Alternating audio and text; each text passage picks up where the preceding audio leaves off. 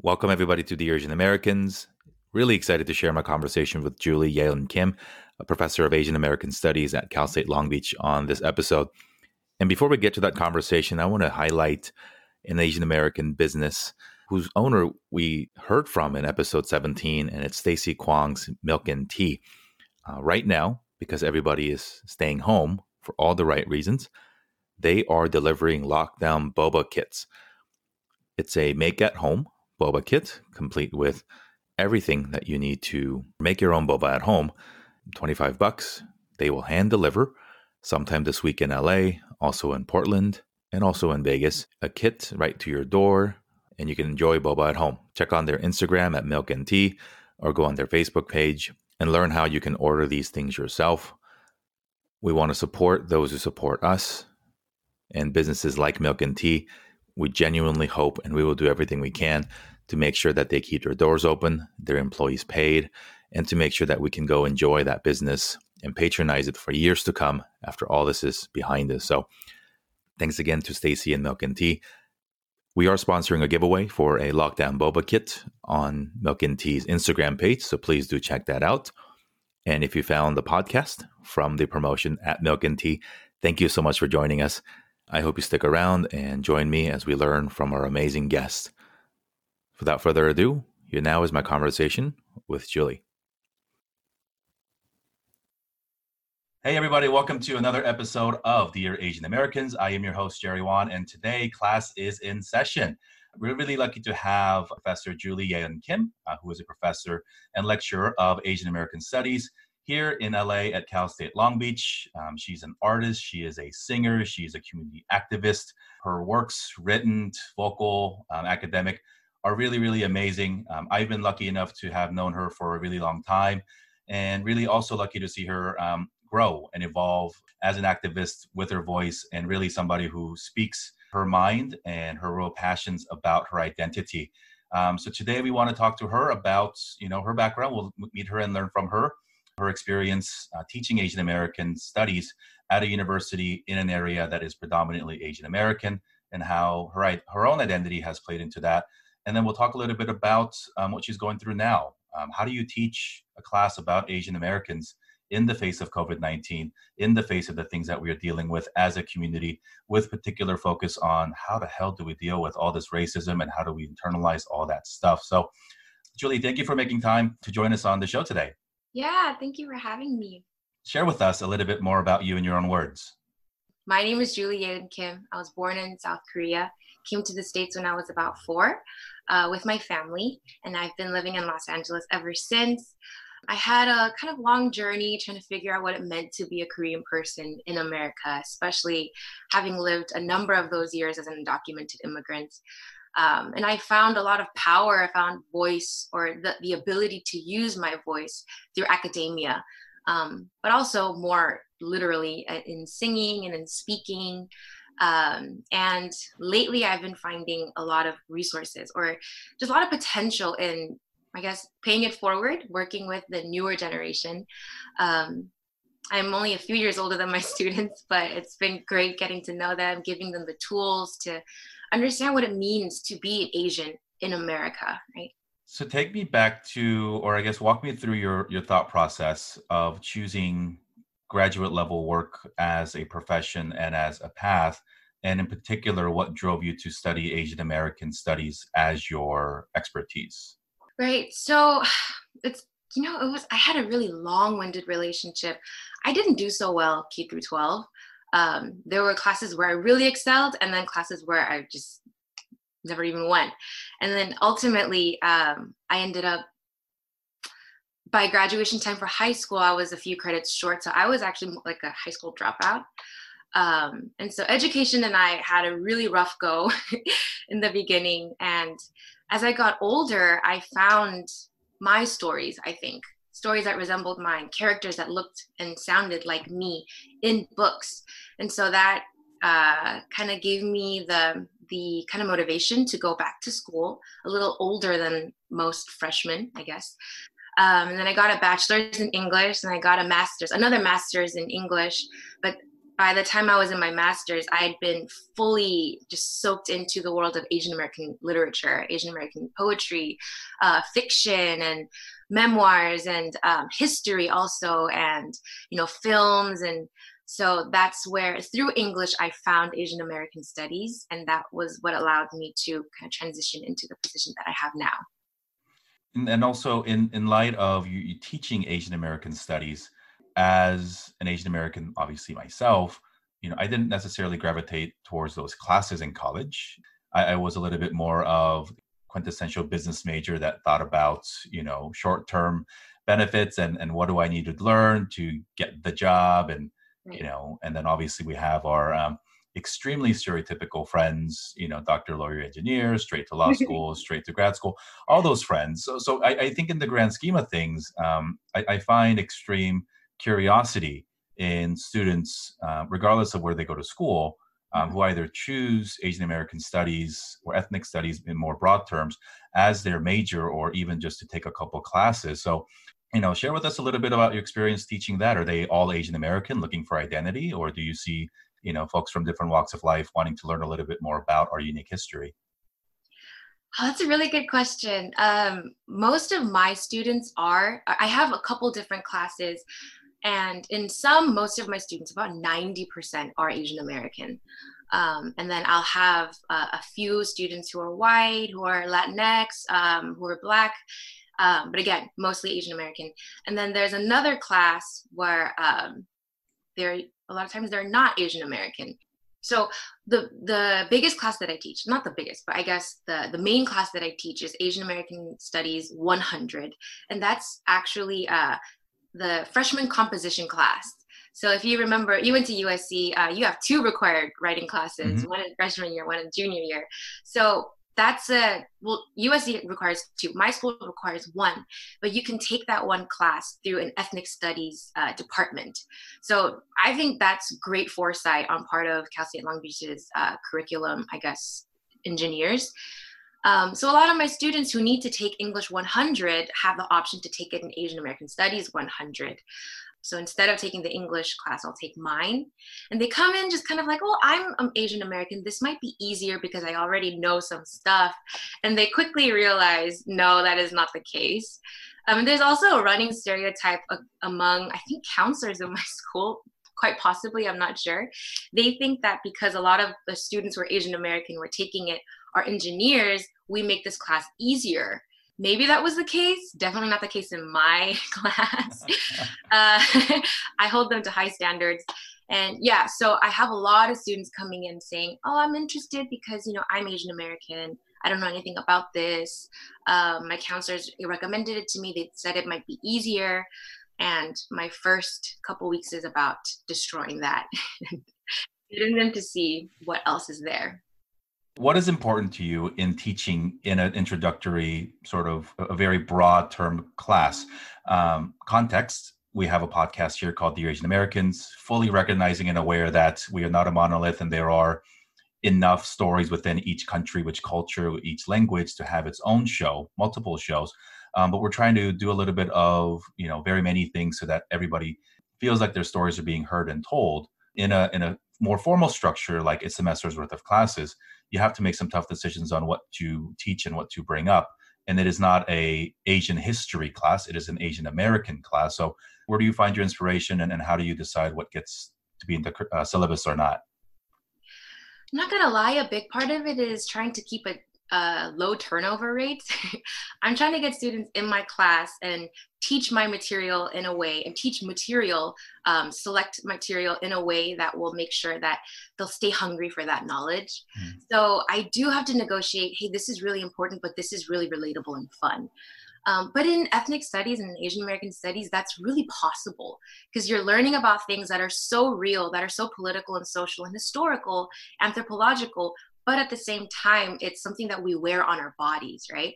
So I'm looking for something that is important to the field of Asian American studies, but also something that is highly relevant to the students.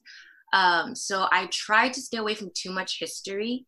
I keep the very basic rudimentary history starting from about the 1800s, right, 1880s, And we have to do kind of a lot up to this point. But yeah, so the bare minimum, the bare skeleton of history, but also the skeleton of literature and of sociology, critical sociology. So I'm taking a sampling of a lot of stuff, which makes designing the curriculum kind of impossible.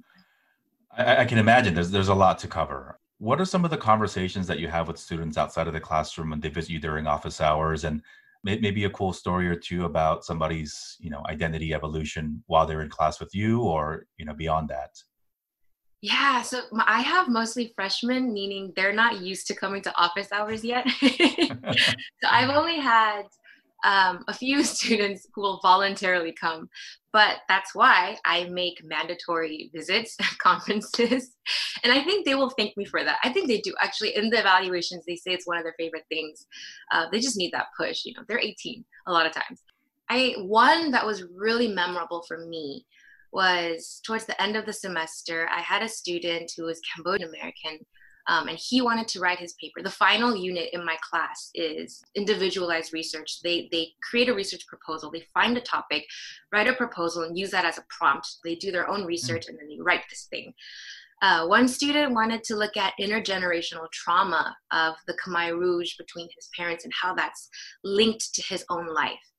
And I was just so moved because there's so much heart behind this, and that's the benefit of having a class that is so relevant.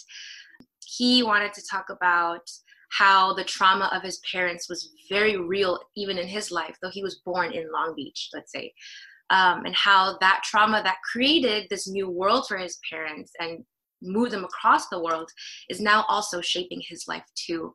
And he wanted to talk about gratitude. And I just, those are the kinds of conversations that I live for. I had a similar conversation with a Vietnamese American student who, Cambodia and Vietnam, these are refugees, right? Most of their diaspora in the States is formed around the refugee experience. And so I found their stories really to hit home for me. They internalize it. They really just soak it up, So yeah, there was another student talking about a lack of language between himself and his parents, and some of the family dynamics that arise out of this lack of language. And that's something I think both are actually things that Korean Americans can understand too, in my case. Yeah, so that's why there's a solidarity there for me. Thank you for bringing those up. I think, many East Asian immigrants to America did it by choice, did it as a way to find a new place where they can have new opportunities. And we often forget, not everybody is here by choice, whether it was through post-war refugee programs or transnational adoption programs. There are many of us who look like me and you, who have a very different origin story of how they became Dash American. And that really informs how they view the world. There might be confusion, anger, or even just longing to go back home because their entire, family generation being here, it is not necessarily up to them. If you're an 18-year-old college student or a high school student about to graduate, and you're looking at all the classes to take, take it from the 36-year-old guy who didn't take any Asian American studies classes, half a lifetime ago, do it. I think you will learn a lot more about yourself. There are things that, have become crystal clear to me about my identity and why it's important. We don't have to live in the binary of being Korean or Asian with our Korean and Asian friends and acting like, whatever else is the opposite of that when you're with your other friends. I think it's important to understand how we form identity and community-based identity going forward. And here's the things that are available to you today that were not available to me 18 years ago. You have the next generation, my generation and beyond, like Julie, who is your professor, people who've been in your shoes. A lot of the mentors or role models or people who spoke to us when I was in school, we did not have similar experiences. They were, newer or fresher, or I guess, on the immigration curve, right? So their experience of having grown up here and, some of the discrimination, racism, or identity challenges that we faced, that I faced, I don't think resonated as much. For the young listeners out there, you have the great benefit of 20 years of generation of people who went through what you're going through now. You might think that you're the only, or that you're the first generation to go through it, but look, now you got Professor Kim and me and other people who are sharing our stories with the hopes that you never have to feel alone in that. So I highly encourage you to do that. And if you're at home now, whether you're have vacated school or looking forward to graduation, so you're not really paying attention to class, look up lectures, read some books. Really, if you are especially moving away from home to go to college, I think it's more important than ever to have a very positive and strong sense of identity of who you are, and more importantly, who you don't want to be before you go into college or the real world. So, Julie, I want to ask you about your class in light of the current COVID-19 epidemic. You wrote an amazing piece on your website and a blog that was shared widely. It's being an Asian American during COVID-19. It talks about intergenerational issues. It talks about the racism. It talks about everything that everybody else has to go through, and then the extra stuff. Your world has changed because classes were all moved online. We've heard that many times. From what I understand, Cal State Long Beach does not have a very large on-campus, residential population. So the shift perhaps not as sudden or as drastic as some of our campuses, but still, it's been disrupted. So in addition to moving your classes to an online format and video chatting with your students or your colleagues, what other changes have you implemented in your curriculum or in your teaching style? Yeah, so one of the biggest changes that I made was actually redesign the final unit in my class. Like I said, the final unit in one of my classes, so the major class that I teach, the students choose their own topic, and typically they choose Asian Americans in media, Asian Americans in family, Asian Americans in trauma, like I said. And this time around, it kind of didn't make sense for me to have such a large sampling of topics, especially because I'm not there to monitor all these conversations. So I thought it'd be better to centralize the conversations and what they're learning. So I just made my third unit about COVID-19. There was also the sense of responsibility growing in me even before the lockdown happened, that these students need to know what's going on, but there's also, just as global citizens, right?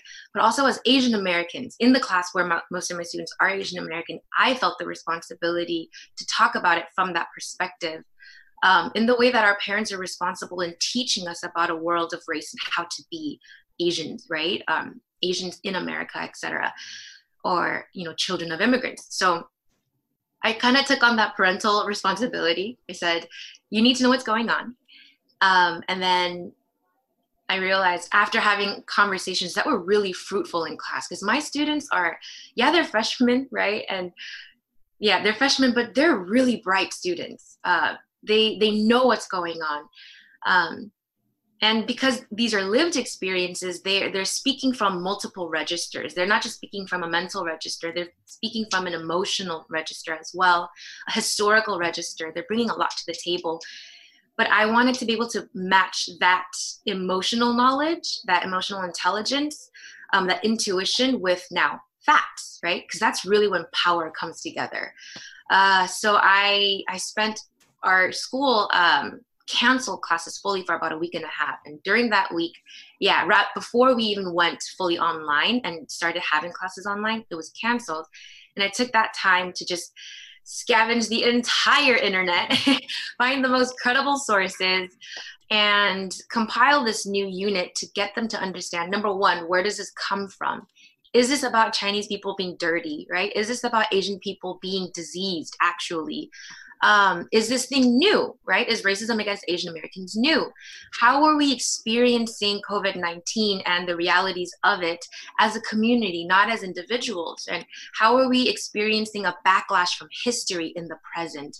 So all of these conversations I thought were necessary to equip my students. Because I'm not gonna lie, I want my students to walk into a room and be like the wokest kids there, you know? Um, that's just me and my heart as a teacher. So I put together 3 different parts. What's going on? So context wise, right? Mm-hmm. So I'm looking at the World Health Organization. I'm looking at videos about the black market, the wildlife black market in China.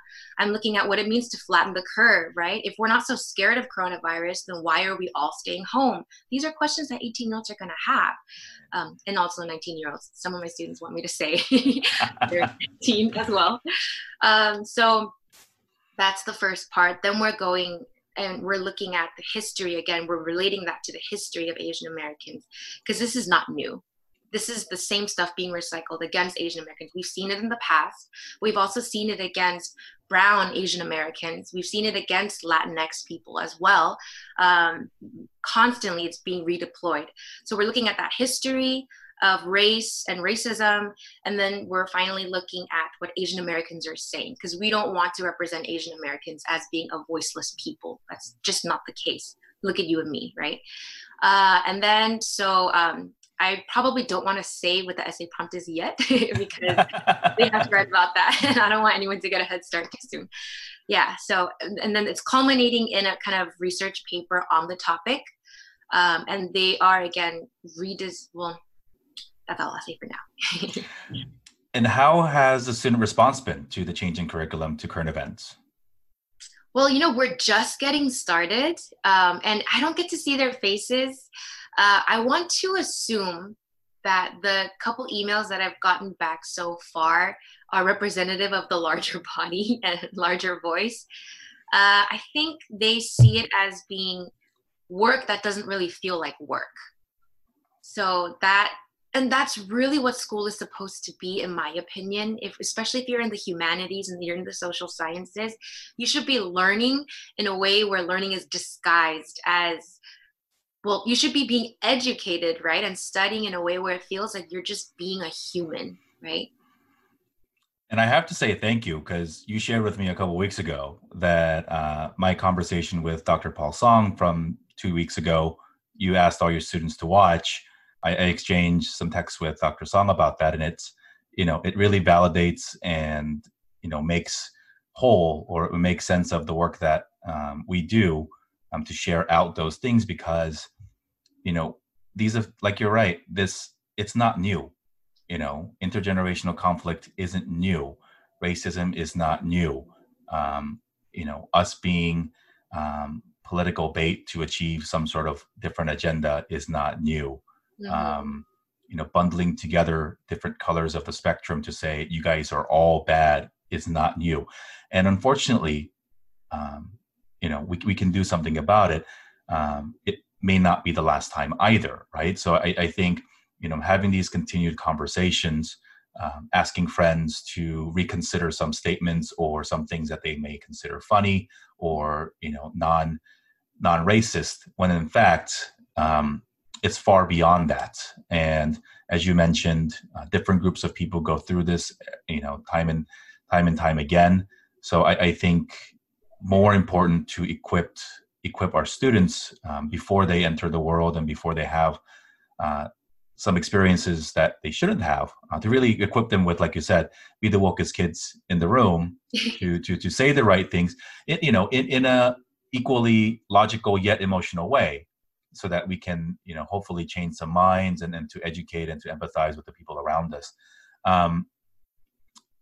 From your perspective of where you sit, from a professor's chair, what are you excited for as we come out of this thing? And what are some things that give you pause? That's a big question. So one of the things that I am excited about, if I were to see, if I look for a silver lining, it would be that Asian American studies has now again become visceral. This is very similar to the beginnings of Asian American studies, which was actually this year. We just passed the 50-year anniversary of Asian American studies being born, right, out of self-determination, out of social justice, to stop wars in Southeast Asia, right, and to demand fair housing, things like that. Um, and even just the birth of the identity Asian American, because that was not a term that was widely circulating before 1968. So this is new. That coming to consciousness was something that we saw in the very beginning, right? And I think we have some of the things in play that will give us this new revival in understanding what being Asian American means, where it comes from, what's at stake, and what we can do.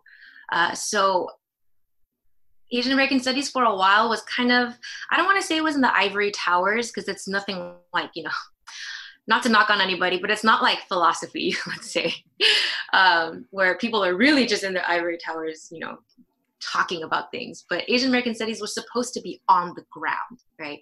It was supposed to be accessible. It's supposed to be visible. And now we're getting back to that. I think, I don't want to say we're getting back to that, but I think there is this revival of that accessibility. So that's something that I'm excited about. I'm also very excited about this, an opportunity to strengthen interracial relationships.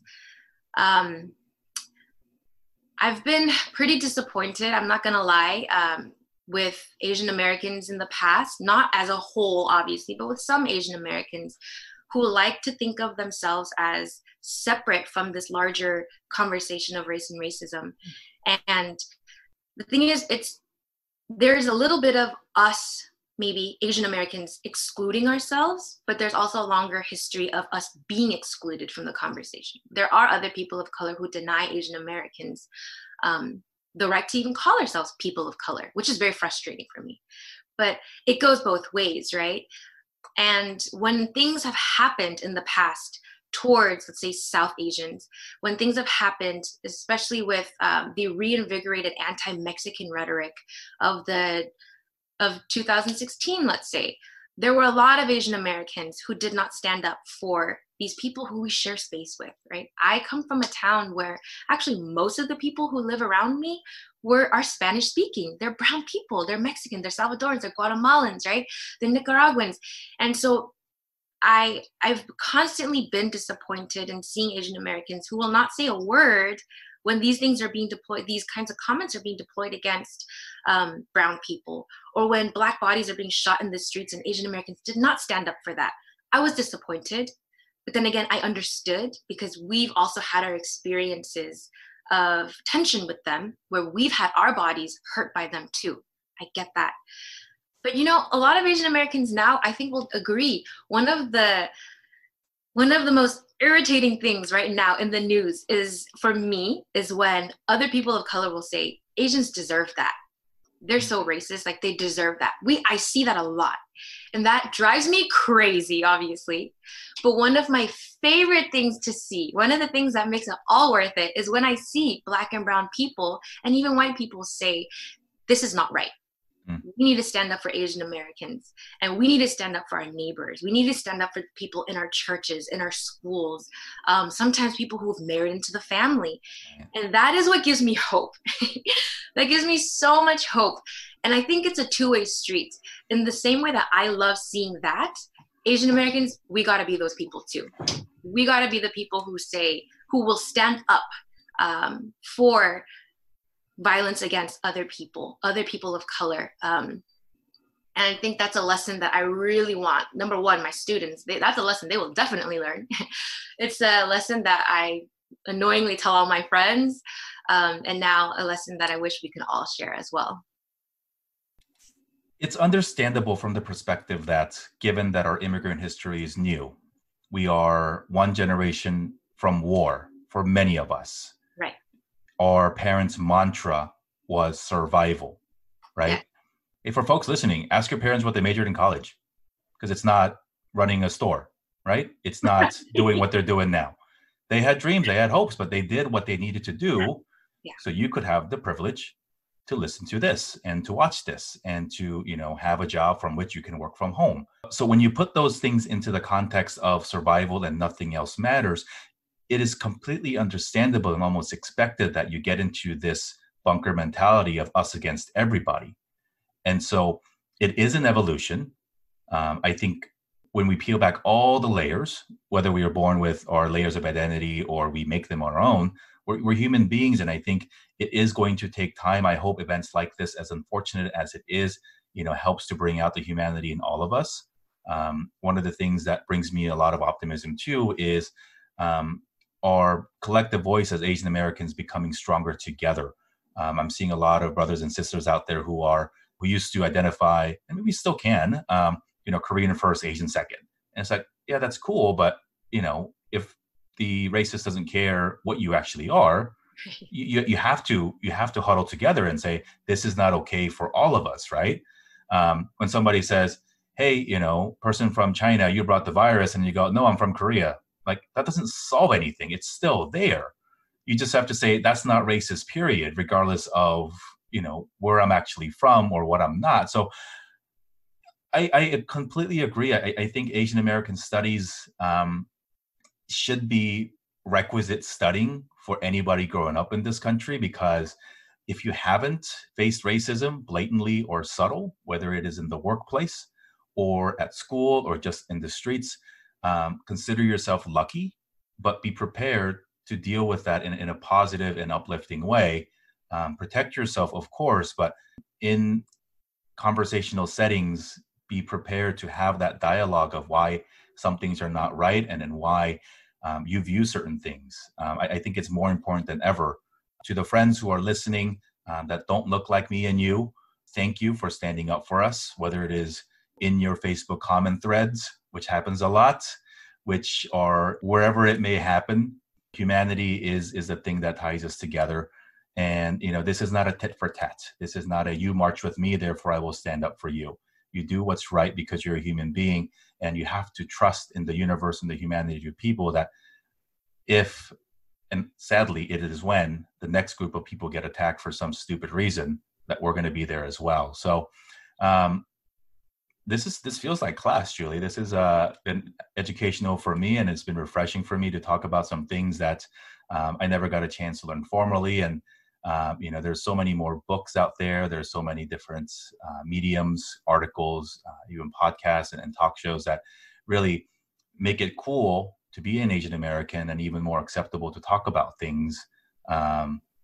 Even, I don't know, we didn't even talk about it, but like mental health within the Asian American community is probably another like 8-hour show that we can do, right?